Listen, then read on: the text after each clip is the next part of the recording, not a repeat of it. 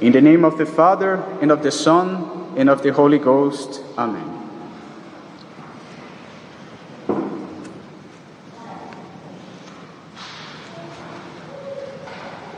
During Eastertide, instead of the usual asperges me, we hear the Vidiaquan.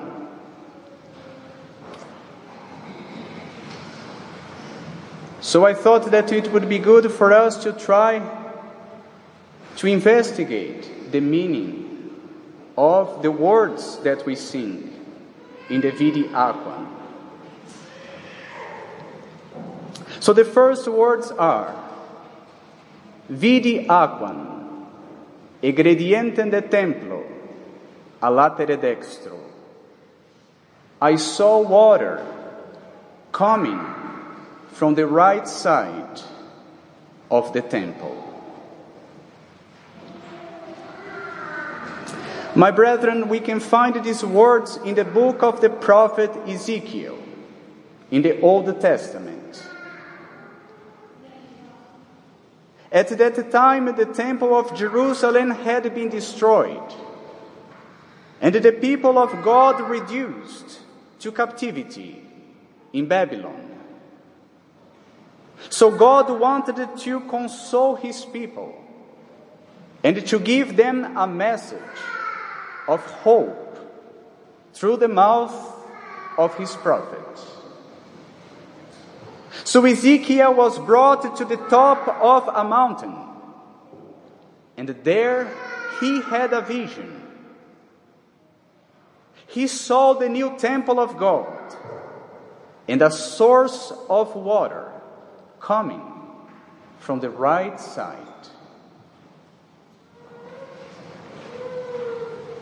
This was a promise of salvation, a promise that God would not forsake his people.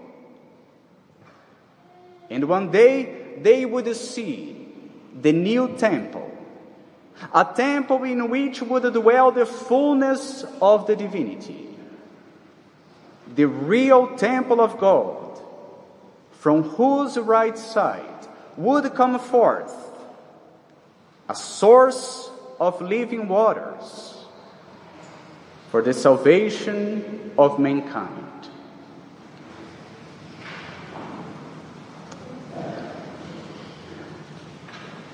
But this prophecy remained a mystery for many and many centuries. The Jews, they bowed their heads before these words, but they had no understanding. If we asked, what does this prophecy mean? They would not be able to answer.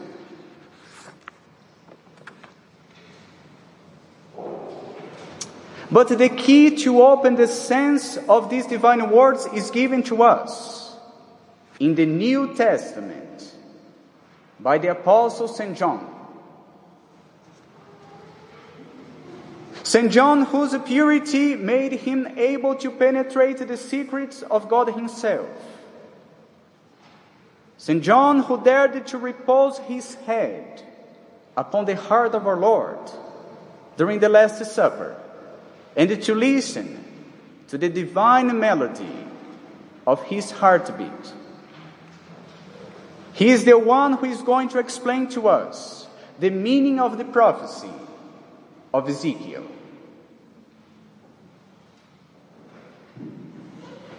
And it could not be different. It had to be St. John, because he was the only apostle to follow the Master until the end, to follow our Lord up to Calvary. When all the others abandoned our Lord, he was the only one to remain faithful and to stand with the Blessed Virgin Mary at the foot of the cross. And it was there, at the top of that mountain, that St. John had a vision. And he saw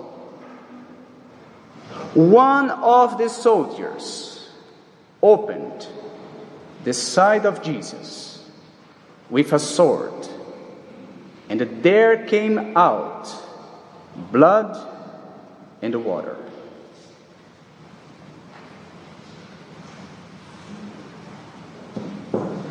My brethren, this is the same vision that Ezekiel had many centuries before the death of our Lord.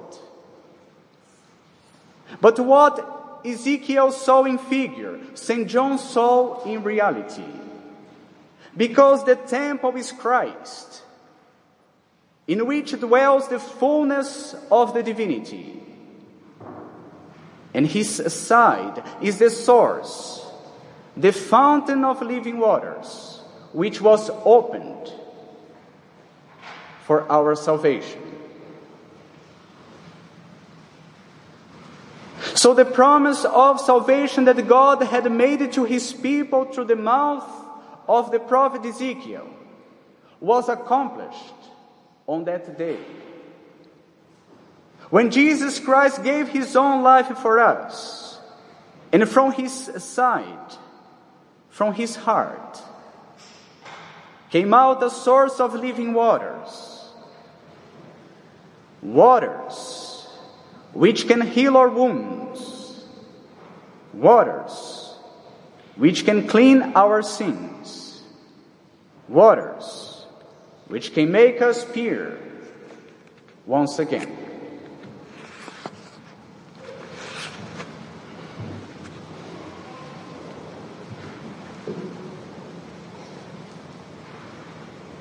But we could say that it's not enough.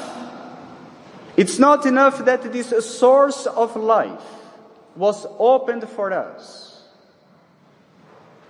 It was not enough if these waters do not touch us. Et omnes ad quos pervenit aqua ista, salvi facti sunt. Only those who are touched by these waters can be saved. Listen to what our Lord says. If anyone is thirsty, let him come to me and drink. So if we are thirsty for salvation, if we long for eternal life, we have to come to him and drink the living waters which come from his right side. We must have contact with these living waters if we want to be alive ourselves. So it's not enough for our salvation that Christ died on the cross. It's not enough if we do not have contact with this mystery. Our Lord, by his life and death, acquired an immense treasure of merits, of spiritual graces for each one of us. But if we do not come to have participation in this treasure, it does not help us.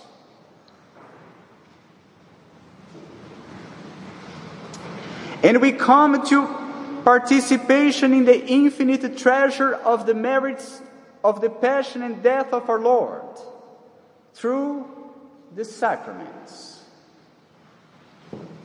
The sacraments are the 7 fountains of living water which flow from the heart of Jesus for the salvation of mankind. Fountains of living waters. So every time we receive with devotion one of the sacraments of the Church, we are being touched by the living waters of the heart of Jesus. Every time we receive one of the sacraments, we participate in the treasure of the merits of our Lord Jesus Christ. And we become spiritually rich. And this is the only richness that matters.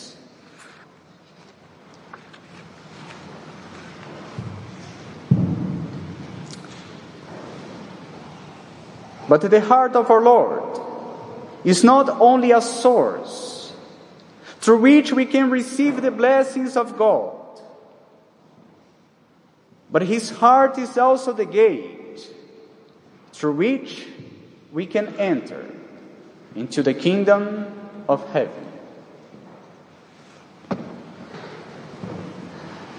You may remember that when Adam and Eve were expelled from paradise, God placed at the gates an angel with a sword in order to protect the way that led to the tree of life.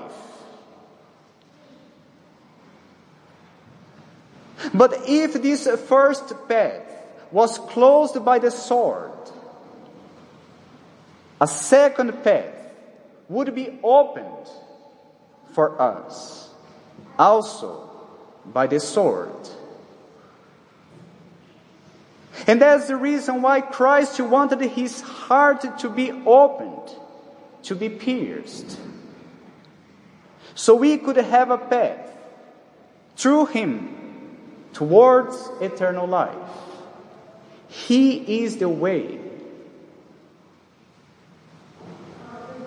And here we have the same logic as before.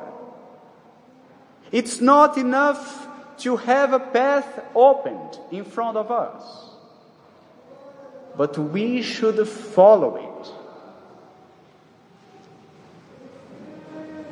St. Peter says that our Lord gives us the example so we could follow His footsteps.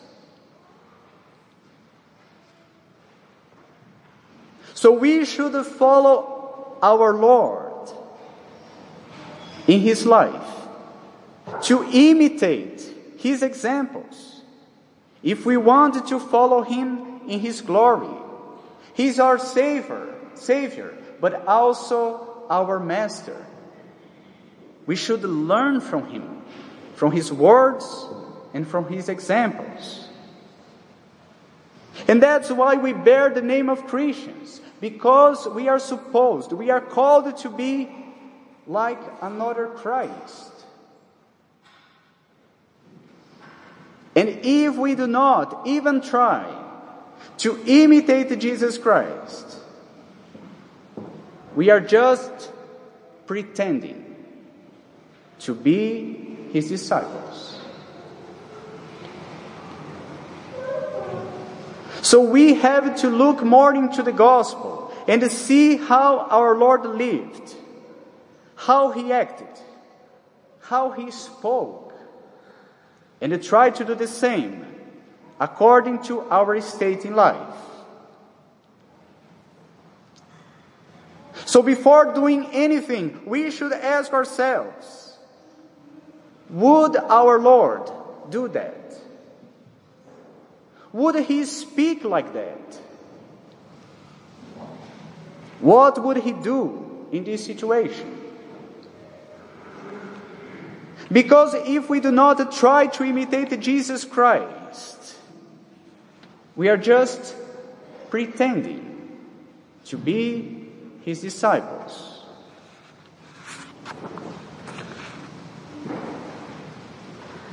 So if we want to follow the path which leads to eternal life, we should follow our Master and imitate His examples.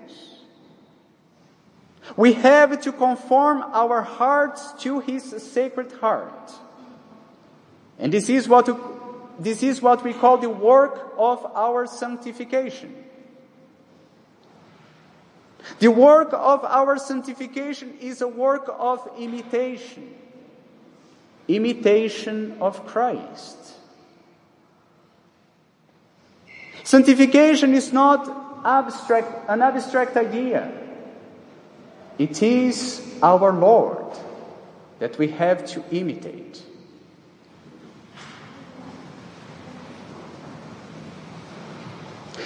So like in the time of Noah, when God saved only those who entered through the door of the ark,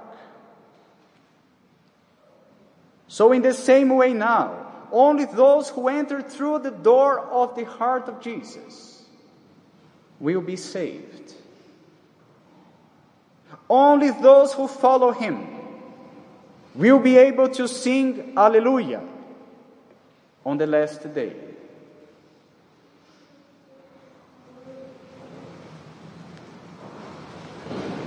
So, my brethren, let us stand in spirit with Mary and John at the foot of the cross.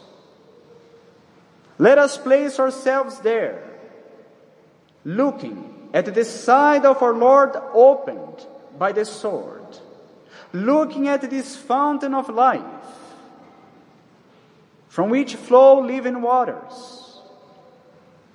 And let us remain there, underneath this divine source, in order to be washed, in order to be touched by these waters, so we may receive the pardon of our sins, the healing of our wounds, the strength to be holy, and the salvation of our souls.